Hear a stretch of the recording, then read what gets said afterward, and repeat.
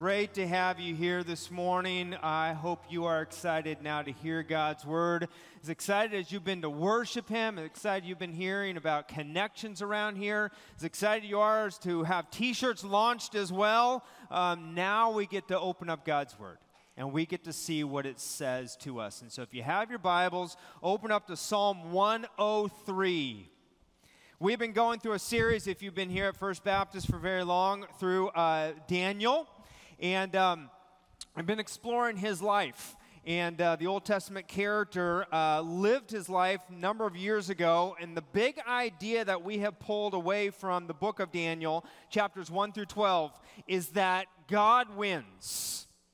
God rules. He is sovereign over all. He is bigger than anything that you are going through here today, anything that you are dealing with, like temptations or trials, any health scares, any future fears, that God is still on the throne. God will always be on the throne. He is in charge. He is in control. Amen?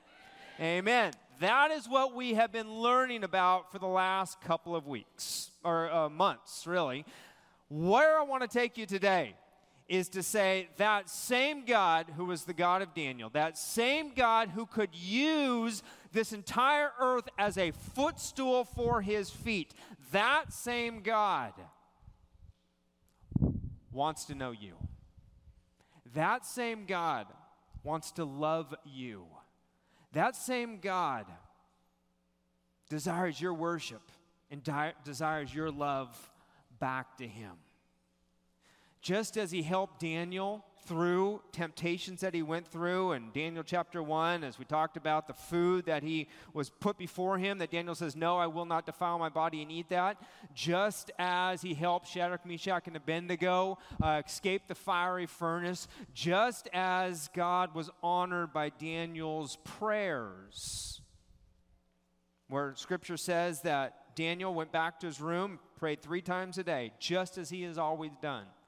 That same God, as big and as enormous and as majestic as he is, wants to be in a relationship with you. And that relationship is described in Psalm 103. And I'm going to pick it up in verse 11. Here's what it says. It'll be up on the screen. You can also follow along in your scriptures. Here's what it says.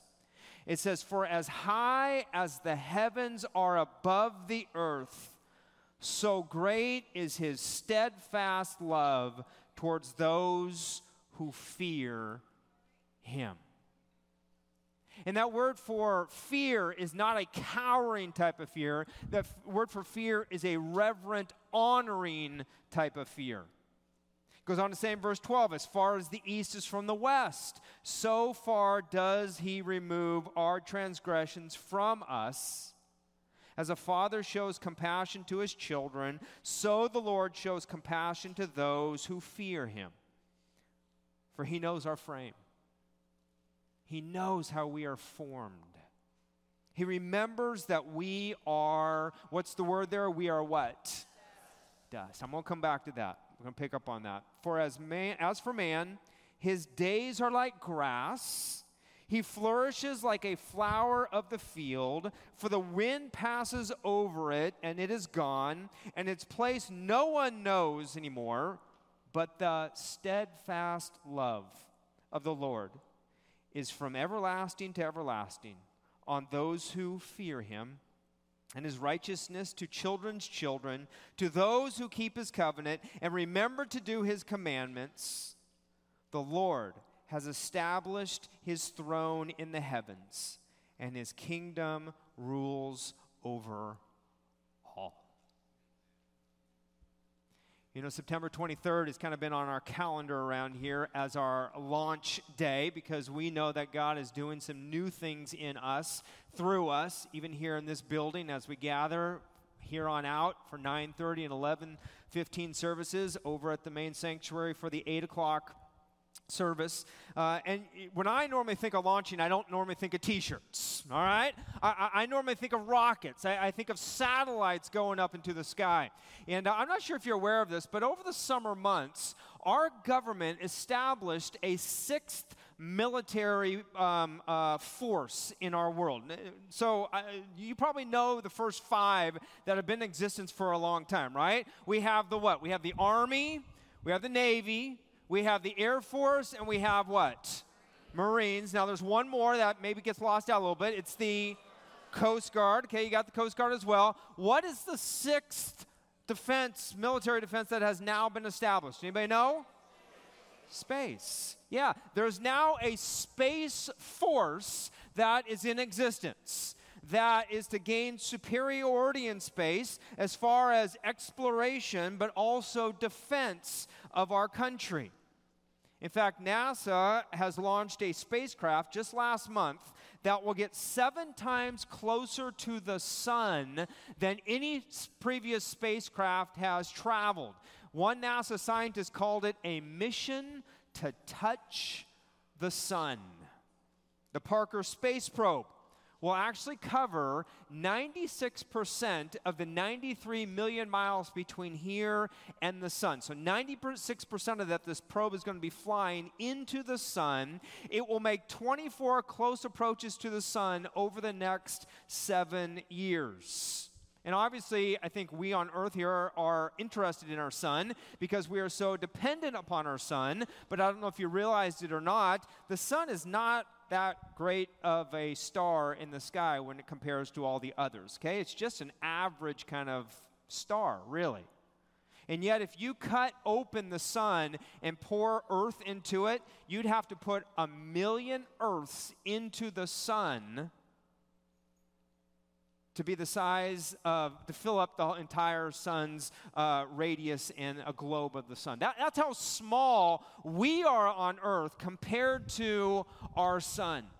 And so as scientists are exploring this, they're blown away by this because, again, our sun is really not a very big one, but it's just a part of many other stars that are in space. And yet God's Word says in Psalm 147, verse 4, that God is the one who flings them all into space. He determines the number of the stars, and He gives all of them their what? Their names. That of all the stars that are in space, God knows each and every one of them. In fact, 2 Oxford scientists have recently come together and they've concluded that more than likely our planet, Earth, is the only populated planet in the cosmos. Now, I don't know that or not, but I know if you're part of an Oxford scientist, you're probably much smarter than I am, so I go along with that right now. And the conclusion that they drew on this as well, as they said, that it really points to clearly our status as creatures created by a creator. And they go on further to kind of scratch their heads a little bit and said, if life doesn't evolve by some random chance all over the universe, maybe it didn't evolve by random chance on this planet either. And they come to the conclusions of saying, if this universe is as big as we now think it is, where there are trillion billion stars in the skies, that maybe they're not there by accident, and maybe there is a creator behind it, and just perchance, perhaps that creator has put all that in space to blow our minds so that we might trust Him with our little petty issues that we leave this church and go home with. Amen, Willard. Amen. Yeah. That as we look at how big and how grand God is, in fact, as one of the scientists said, they said, I trust His omnipotence. He said, I equate it to this. If your father could build a massive mansion by himself, he can probably fix your leaky faucets. And some of you have some leaky faucets going on, don't you? We all do. We all have little issues that take place. And yet, if we can say, God, you are over everything that's in place. In fact, let me fall back to Psalm 103. Let me read it again. Verse 11. As high as the heavens are above the earth, so great is His steadfast love towards those who fear Him. David wrote this. You know what David did oftentimes? He went out on the mountainside watching his sheep. The sun would set, the stars would come out. He would look up at the heavens.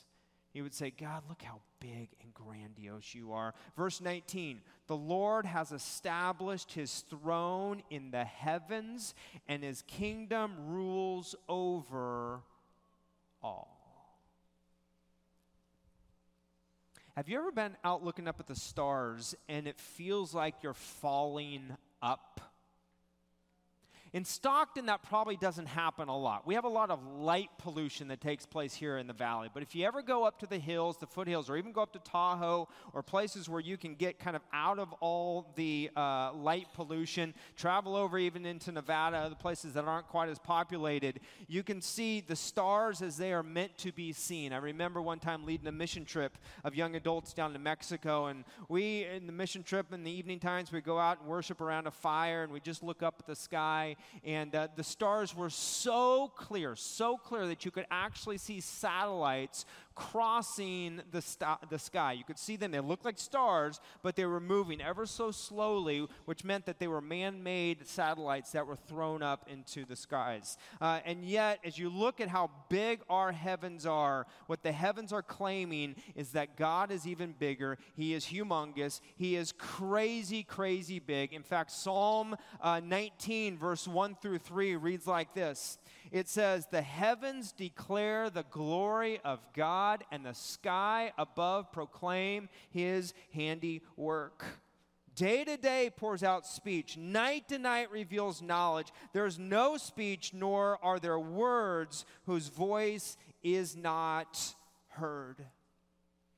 If you read the book of Romans chapter 1 shares about the same thing, that in the very nature that we see going on around us, God has revealed himself. And our really big universe reveals our really big God.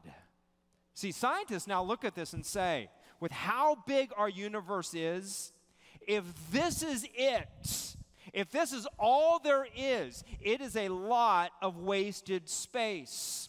You look up the skies, you can see the stars, and they feel like they're very, very close together. They are not. They are millions and billions of miles apart from one another. In fact, it would be a little bit like if I took a grain of sand and I put it up here on the stage, I took another grain of sand, and I put it up there, and I took another grain of sand and put it up top there. That's how far apart those stars really are in relation to one another. They're millions of miles apart. Yeah, if this was it, it would be wasted. But, hear this now, and this is what the psalmist is saying. If the universe's primary purpose is to show how big our God is, then it cannot possibly be too big for doing that. Our universe is like this big billboard, shouting and showing God is big, and we are really small. Genesis chapter 1, verse 1 reads like this. It says, "In the beginning, God created the heavens and the what? The earth. The earth was without form and void, and darkness was over the face of the deep, and the Spirit of God was hovering over the face of the waters. And God said, 'Let there be light,' and there was light."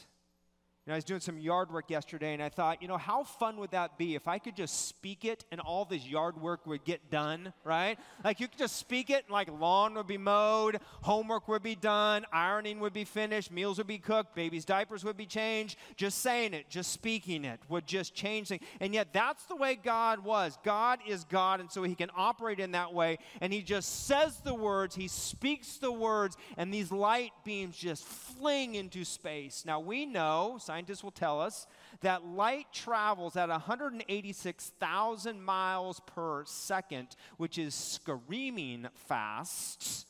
I would not have wanted to be there while those words are hurling from the mouth of God, sending that light into space. In fact, if you don't know if you can't comprehend how maybe fast that is, when you go home today, get the fastest member in your family, or maybe in your neighborhood, whatever it is, race them to the mailbox, all right? Give them like a head start, say go, and count to 1001, 1002, 1003, and you just sit in your car and take your lights and turn them on, and they will fly past that person who's running to that mailbox, because light travels that fast. In fact, that is faster than some of you back out of your driveways in the morning going to work.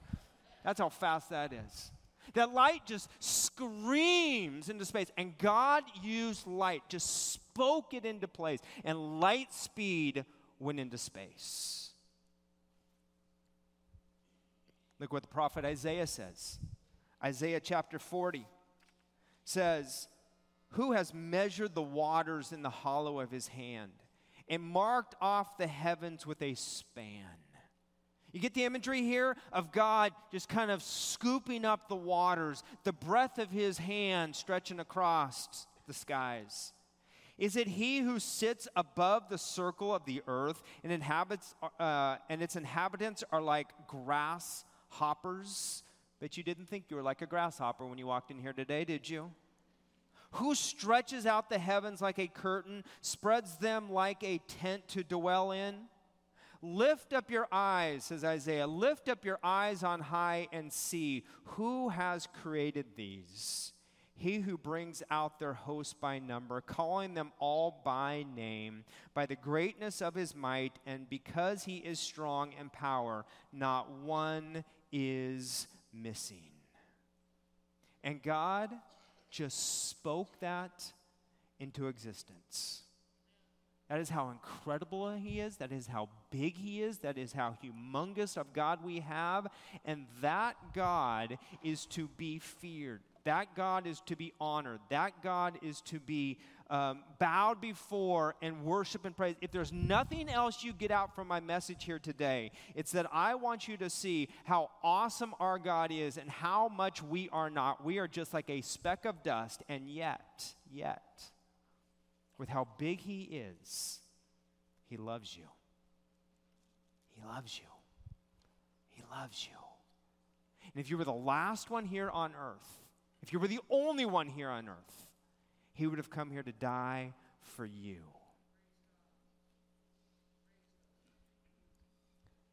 With how big of a God we have. It's interesting. Frederick Schuller says the universe is just one of God's thoughts. Let me share with you about the Milky Way galaxy. We happen to live in a little subdivision of the universe. This is a depiction of the Milky Way galaxy. It was actually taken from a camera in South Africa, which was the best photograph that could be taken. Not as much light pollution and all that type of thing. The Milky Way galaxy, which we live in, is about 100,000 light years from side to side. A light year, just in case we haven't talked about that, is 5.88 trillion miles. I have no idea how big that looks or feels, but smart scientists say that, so I'm going to follow along with that. That's their measuring stick that they have. 1,000 light years from side to side in this Milky Way galaxy. And scientists say that if you tried to count all the stars in the Milky Way galaxy, one per second, 1, 2, 3, 4, 5, 6, 7, it would take you 2,500 years to count all the stars that are in the Milky Way galaxy. And God spoke those into play. Yeah, have fun with that when you go home tonight, right? Right? And God has called them all by name. He remembers. I have 2 kids. I cannot always remember their names. God spoke it. And he knows them all by name. God is big and we are not. Look at Isaiah chapter 40, verse 6. It says, all flesh is grass, and all its beauty is like the flower of the field. The grass withers, the flower fades, with the breath of the earth blows on it. Surely the people are grass. The grass withers, the flower fades. Now you are grasshoppers, you are also grass, all right? But the word of our God will stand forever. Forever. We're just one galaxy in the midst of hundreds of billions other galaxies. Get this, if I could just explain this. Think about this for just a second. We know the Earth. We live in a solar system, which is in the Milky Way galaxy, and outside of that is the universe. So in relationship to our solar system, understand this. In the Milky Way galaxy, our solar system is like a quarter in North America. You choose anywhere from Mexico, United States, all the way up to Canada, and just take a quarter and place it down. That's how small we are. That's how big our solar system is in comparison to the Milky Way galaxy. It's really, really mind-blowing. A number of years ago, Apollo 17 was launched into space with the sole objective to take pictures. Here's one of the pictures. Many of us have seen this picture over and over again. Came from Apollo 17. They called it the blue Earth, kind of getting familiar with what the Earth looks like, with the atmosphere around it and such. And the technology we have is just amazing. In 1976, the United States actually launched the Voyager spacecraft to photograph out the farthest planets that were known at the time. Saturn, Uranus, Neptune, Pluto. And so Voyager would go out into space and would take these pictures. In fact, I just researched it this week. Voyager is still going. It is still an active satellite, still traveling out. It's just harder for the messages to come back and forth. But Voyager was taking these pictures, and in 1990, after it had been traveling for 13 years, it reached the end of our solar system. And the scientists sent a message to Voyager and said, hey, Voyager, turn around and see what you just passed. Take a picture of what you just went by over the past 13 years. And so Voyager kind of pivoted on its axis, turned back around, and took 60 pictures all around as it turned back around to see all the planets that it had passed. Now, every image contained 640 pixels. So it takes these 60 images. Each of the images had 640,000 pixels. So it took 5.5 hours for each pixel, just for one pixel, to come back to Earth as it is sent. And you think you have slow internet at your home, right? I mean, this thing took months. It literally took months for the pictures to come back. But once they did, and they were put together, the scientists were stunned at what they found. Let me show you the picture. Here's a picture of what was sent back by Voyager. Yeah, makes you kind of want to be on the front row today, like, what? Am I missing it? I don't see it. Where is it? Where is it? Let me show you just where it is. It's right here. Okay, blown up over here. It's this right here. Do you know what that is? That's Earth. That is us. The beams that are kind of cutting across here are just the sun's reflections off of the Voyager spacecraft. And in one of those beams of light, you can see this little Earth that's right here, which is you and me suspended in space, feeling very, very, very small right about now, right? This picture was taken 3.7 billion miles away from Earth, one of the farthest pictures that we have, and it showed we are just a speck of dust, just like the psalmist says here, that we are like a speck in the midst, dust in the midst of our galaxy. Milky Way galaxy, thousands of light years across.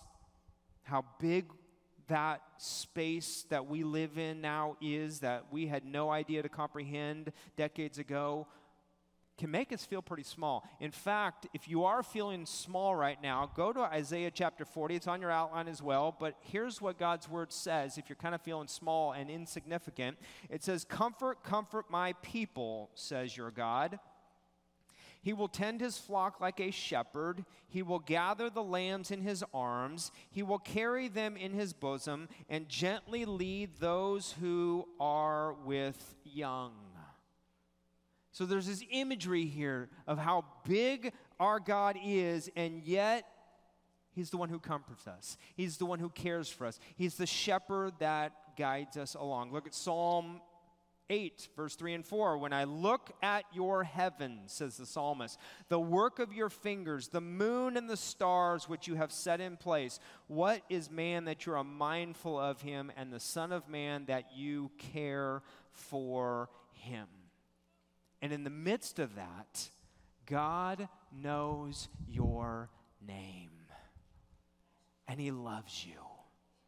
And if you were the last person here on earth, or if you were the only person here on earth, he still would have sent his son Jesus to die for you. And what that tells me is that we are a significant insignificance. That's really what we are. A very significant insignificance. Now can you see why I wanted to share this message and share this thought with us? Because when we gain the biblical perspective of who we are as compared to God, then we can be reminded that the universe does not rotate around us. As much as we try and go home and create that, as much as we try and go to work and act like it does, that the universe does not revolve around us, but it is held together by God. And what God wants to do, God will do. And we need to have our rightful place in that in reflection to who we are, we're just a speck of dust that God has put significance on because he loves us. In 1990, NASA was finally completing a dream that they had been attempting to do for 20 years.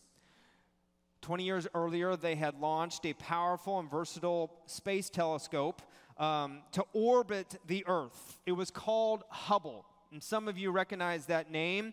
It's actually the size of a tractor trailer. It was so big. Flew around the earth once every 96 minutes, taking pictures of the heavens and beaming them back to us at Earth. Cost $1.5 billion to put up in the sky. Its main goal was to get out of the atmosphere, because in our atmosphere, as I said, there's light pollution, there's other things that are taking place, there's pockets of gases and air that get in the way. Its main goal was to get out of our Earth's atmosphere and then to send pictures back to Earth of what it was taking. And, when you're in the atmosphere, it's kind of like looking through a stained glass dirty window. It's hard to see through that. And so Hubble was able to get beyond that and take pictures back to us, which, by the way, kids, when your mom and dad sing to you, Twinkle, Twinkle, Little Star, they're lying to you, okay? So the next time they sing that song to you, just say, Mommy, that's a lie, and tell them that's gases that are passing in the Earth's atmosphere, and your mom will look back at you and say, quiet, boy, right? But it is.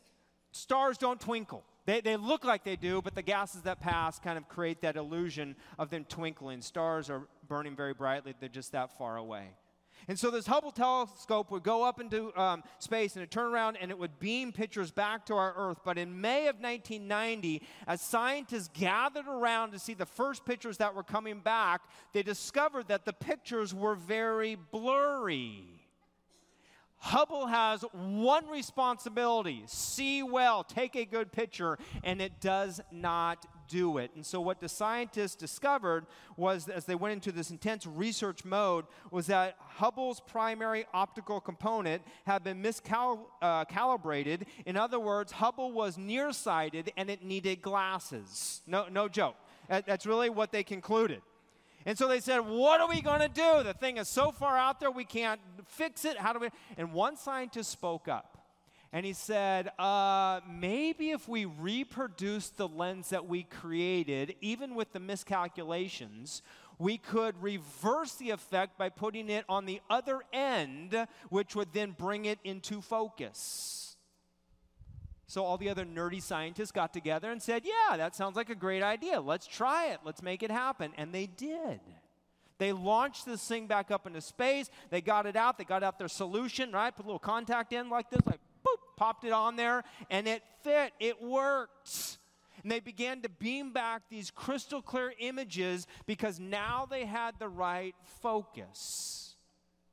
And if there's nothing else you gain from here today, again, I want to reemphasize that gaining a biblical perspective of our right place with God is what I want you to understand and see. That yes, compared to God, we are small.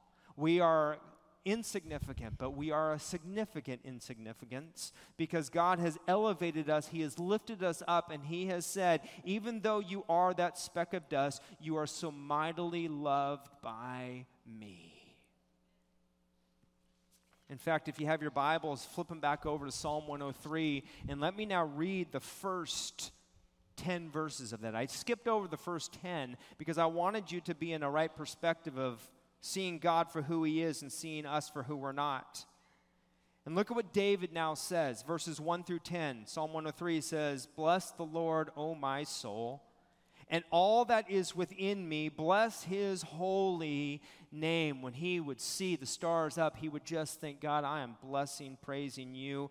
Verse 2, "Bless the Lord, O my soul, and forget not all his benefits, who forgives all your iniquities, who heals all your diseases, who redeems your life from the pit, who crowns you with steadfast love and mercy, who satisfies you with good so that your youth is renewed like the eagles. The Lord works righteousness and justice for all who are oppressed. He made known his work to Moses, his acts to the people of Israel. The Lord is merciful and gracious, slow to anger, abounding in steadfast love. He will not always chide, nor will he keep his anger forever. He does not deal with us according to our sins, nor repay us according to our iniquities." In other words, what's he getting at there? He's saying, we deserve the punishment for the sin that we do. We are dust. We are insignificant. And as insignificant as we are, we think we're the center of the universe. And yet God is saying, no, you're not, but I'm going to help you come, be pulled aside, see my love for you, see my, as we would call it, a biblical perspective of how awesome you are in my eyes. And what that means for us is that God sent his Son into this world to die for us. What that means for us is God emptied himself out. What that means for us is that as big of a God as we have, he has taken the million billion steps to approach you and say, I love you. I care for you. I'll die for you.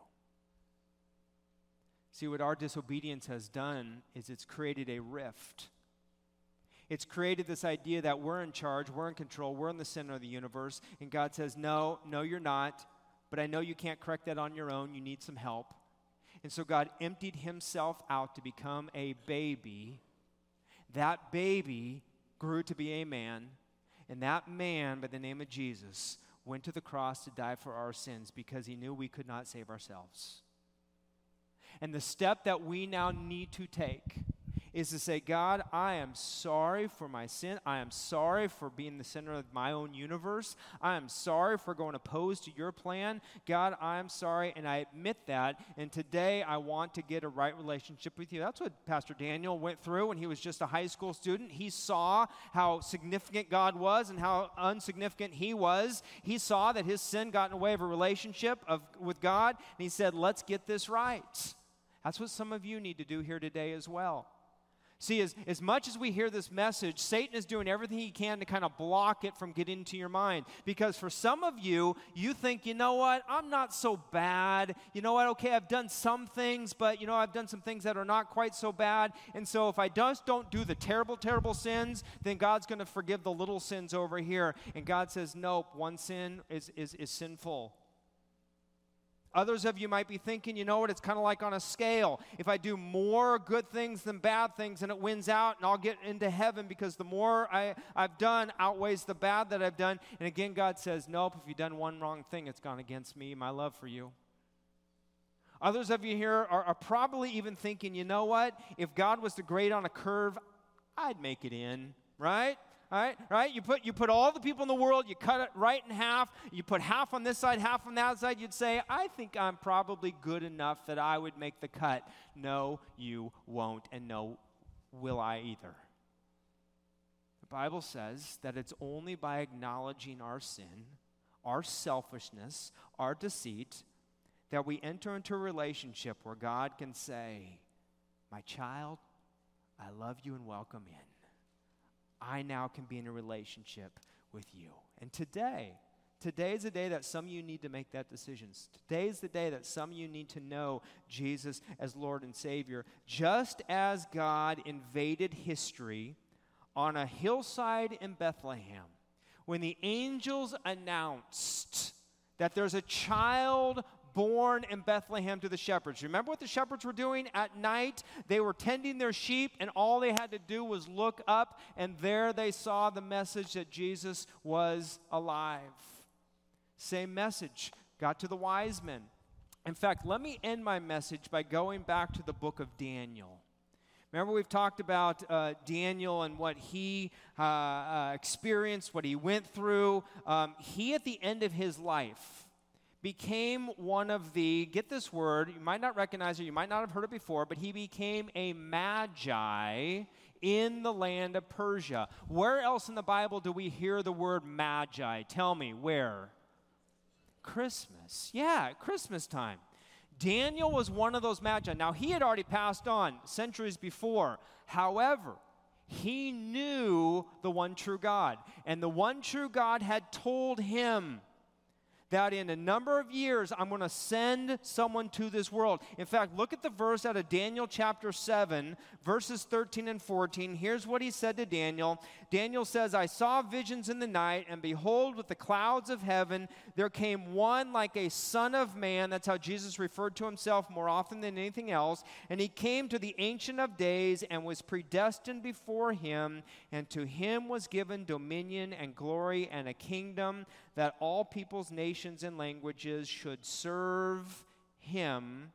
His dominion is an everlasting dominion which shall not pass away, and his kingdom one that shall never be destroyed. Hundreds of years before Jesus came, Daniel knew that message, and Daniel shared it with his magi friends. And those magi took note, and those magi passed that message from century to century to century to century, decade to decade to decade to decade, year to year to year, day to day, until it happened. And when it did happen, where were the magi looking as they saw something in the sky? They saw what up in the sky to guide them? A what? A star. The heavens declared God's message. There's a baby born in Bethlehem coming for you. And the Magi loaded up and took off and worshiped this child.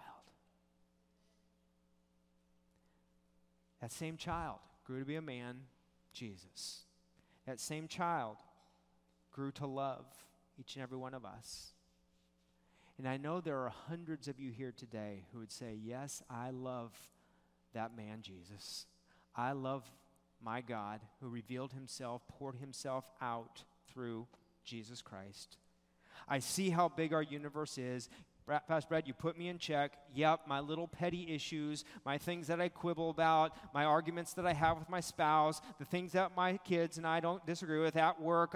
Pastor Brad, yes, let me get back into focus. Good, because that's God's focus on you. To say, let's keep the focus, the main focus, and that is that you have a God who loves you. You have a God who cares for you. And he desires your worship. He desires your praise. And if today perhaps you're here and you would say, I've never known this God and I do not know his son Jesus, then perhaps today is the day where you can say yes. Today, the first day that we are in here of our launch services, you can look back one day and say, that was the day I said yes to Jesus. In fact, let's take care of that business right now. Let's not go any further. Let's take care of that right now. Let's pray. Let's pray. God, I thank you for an opportunity that we have now to say yes to you. I thank you for what this day represents.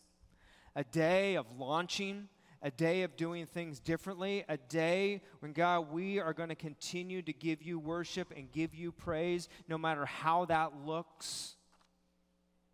God, whether it be in our main sanctuary, whether it be in our children's building, whether it be here in the new community center, Lord, we just want people to know you and to realize how big of a God you are, to realize how significant you are and we are not, to realize that even though we are insignificant, you have called us a significant insignificance because, Lord, you value us. You cherish us. You died for us. Folks, with every head bowed, with every eye closed, let me ask you a question. If you have said yes to Jesus Christ, If you have said, yes, God, I realize I am that dust, I'm insignificant, I realize my sins have gotten in the way of you, I've prayed to receive forgiveness for that, and I've asked you to come into my life. If that is you, would you just slip up your hand just to acknowledge that? Pastor Brett, I've done that absolutely. I'm on board. I know where I'm headed. I'm one of God's children. Praise God. Hundreds of you. Some even have 2 hands up right now. Praise God. Okay, you can put your hands down.